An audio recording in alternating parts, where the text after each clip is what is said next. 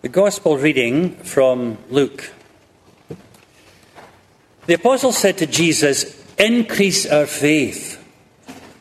The Lord replied, "If you had faith the size of a mustard seed, you could say to this mulberry tree, 'Be uprooted and planted in the sea,' and it would obey you.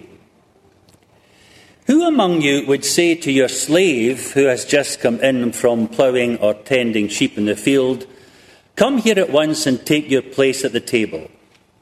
Would you not rather say to him, 'Prepare supper for me, put on your apron and serve me while I eat and drink. Later you may eat and drink'?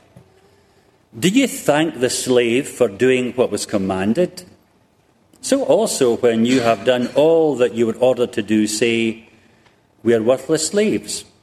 We've done only what we ought to have done.'" The Gospel of our Lord. Friends, I'm delighted to be here, and I want to thank Maggie Tucker, who initiated this prospect of me being here, MJ, Jonathan, your pastor, and the people who have engaged me over the weekend, who have prepared the place, who have invited people, who have provided hospitality, who have transported me. It's marvellous to be here. People say, "Have you ever been in Texas before?" I reckon I've been in Texas probably 14 times, of which 3, if not 4 visits have been to Houston. Now, we're reading a very awkward passage, and we're reading it on Global Communion Sunday. It's not something which we do in the United Kingdom, but it's something which is very opposite, because Jesus was a global person. In his ministry, he met people from at least 3 continents. He met people from Iraq, he met people in Egypt, he met people from Syria, he met people from Jordan, he met people from Samaria, he met people who came from the Roman Empire, he met people from Libya. And at the time of Christ, as Indian theologians now tell us, there were trade routes which went direct from India into Israel-Palestine. So when St. Paul says a line in 1 Corinthians 13 that most folk puzzle over, "Even if I give my body to be burned and have not love, it doesn't help me." We have no idea what that's about. It's not a Jewish thing to give your body to be burned, but it was a Hindu and a Buddhist thing. And in the Holy Land, at the time of Paul and Jesus, there were people from the subcontinent of India. So Africa, India, the Middle East, Europe all meet when Jesus is on earth. That's something which seldom is mentioned in the church, and is seldom mentioned in my home country of Great Britain, and particularly the nation of Scotland. Although we have had connections with the rest of the world for a long time. Indeed, we used to be quite friendly with America in a fairly intimate colonial fashion until a certain war. When I went to elementary school, on the wall was a map of the world with a third of it painted pink, because that was the extent of the British Empire. Some people reckon that at one time Britain dominated the lives of almost half the global population. But we never really learned about that. We knew we were connected. The town in which I grew up, Kilmarnock, the only other man you might know from Kilmarnock is called Johnny Walker. He left a long while before I did. But in Kilmarnock, we had industries which exported. We had industries which exported hydraulic valves to Africa, railway engines in the place where my grandfather worked, to Asia, shoes all over the world, and carpets to South America. And I know this because for 2 years I was what we called a van boy. I worked in the summer for a haulage company, not a great big company, but every day we went to different parts of Scotland to deliver goods. And sometimes on a Wednesday we would go from Kilmarnock to Glasgow, 20 miles north, where the ocean liners came right into the centre of the city. And we would have bales of carpet made by Blackwood and Morton, which would be loaded directly from our truck onto the boats going to South America. One of the things I remember in these visits to what was a big city was that we saw sugar refineries when we went round Glasgow. And there were also large buildings belonging to tea companies. And at the east end of the city, there were tobacco manufacturing companies. And never dawned on me that these actually weren't local crops. You know, we produce oatmeal, lots of it. You can grow oats when it's pouring of rain.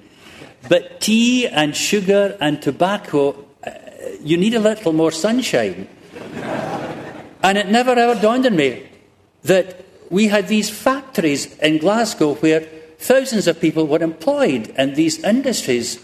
Nobody made the connection at all until relatively recently, the turn of the 20th into the 21st centuries, and a book published called Glasgow, or initially Scotland, and the Slave Trade. Well, we presumed that the slave trade was something which England was engaged with. We never thought that good Scottish Christian people would be engaged in that. But now we know. Now, in fact, we know that the University of Glasgow in its present building was financed by the proceeds of merchants who were involved in the slave trade. We owned a third of the plantations in Jamaica. And one of the outcomes of that has been that now we realise how much money was given to the university. The university is raising a comparable amount of money in this century and has signed a concordat with the University of the West Indies so that together they might not study the history of the past, but look at the implications of that past slave trade for the present and for the future.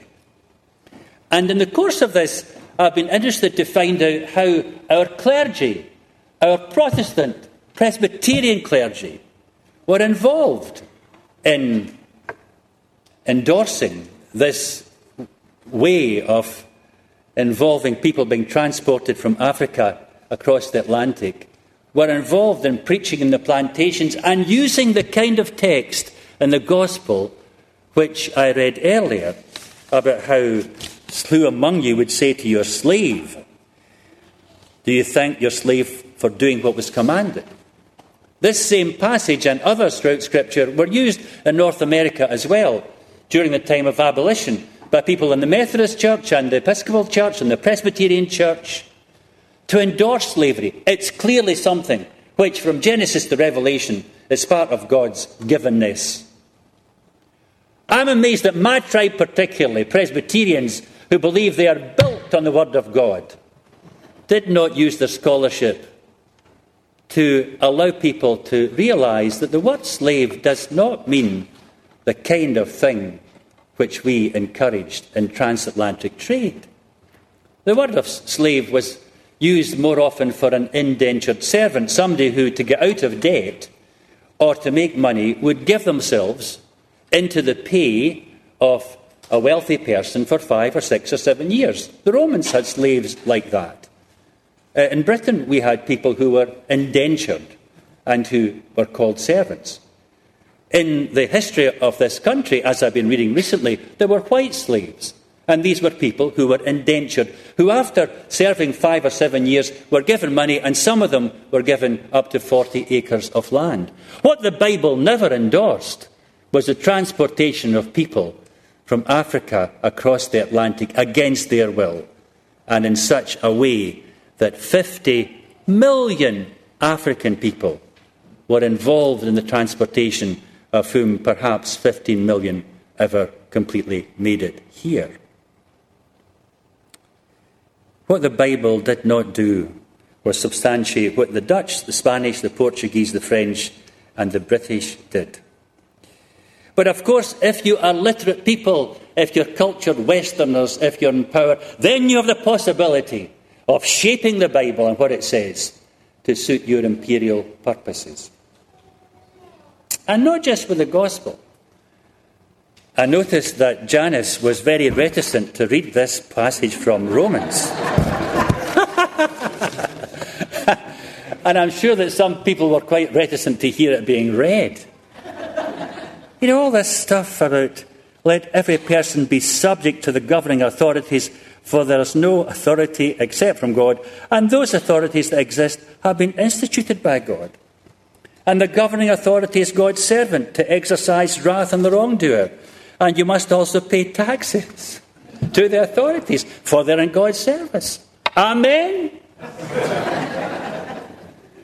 We used to have an evening event in Glasgow once a month. My colleagues and I ran it. And it would begin with opening worship, maybe 10 minutes, songs mostly. And then there would be about a choice of 6 different workshops. And then we'd come together 2 hours later for closing worship. And one night, instead of having any songs at the beginning, a very soberly dressed colleague of mine stood in the middle of 200 people and read Romans 13, verses 1 to 7. And then someone announced the range of workshops, one of which was a Bible study on Romans 13, verses 1 to 7. Normally, we'd have 12 people at a Bible study. 75 people were crammed in to discover what you'd make of this passage.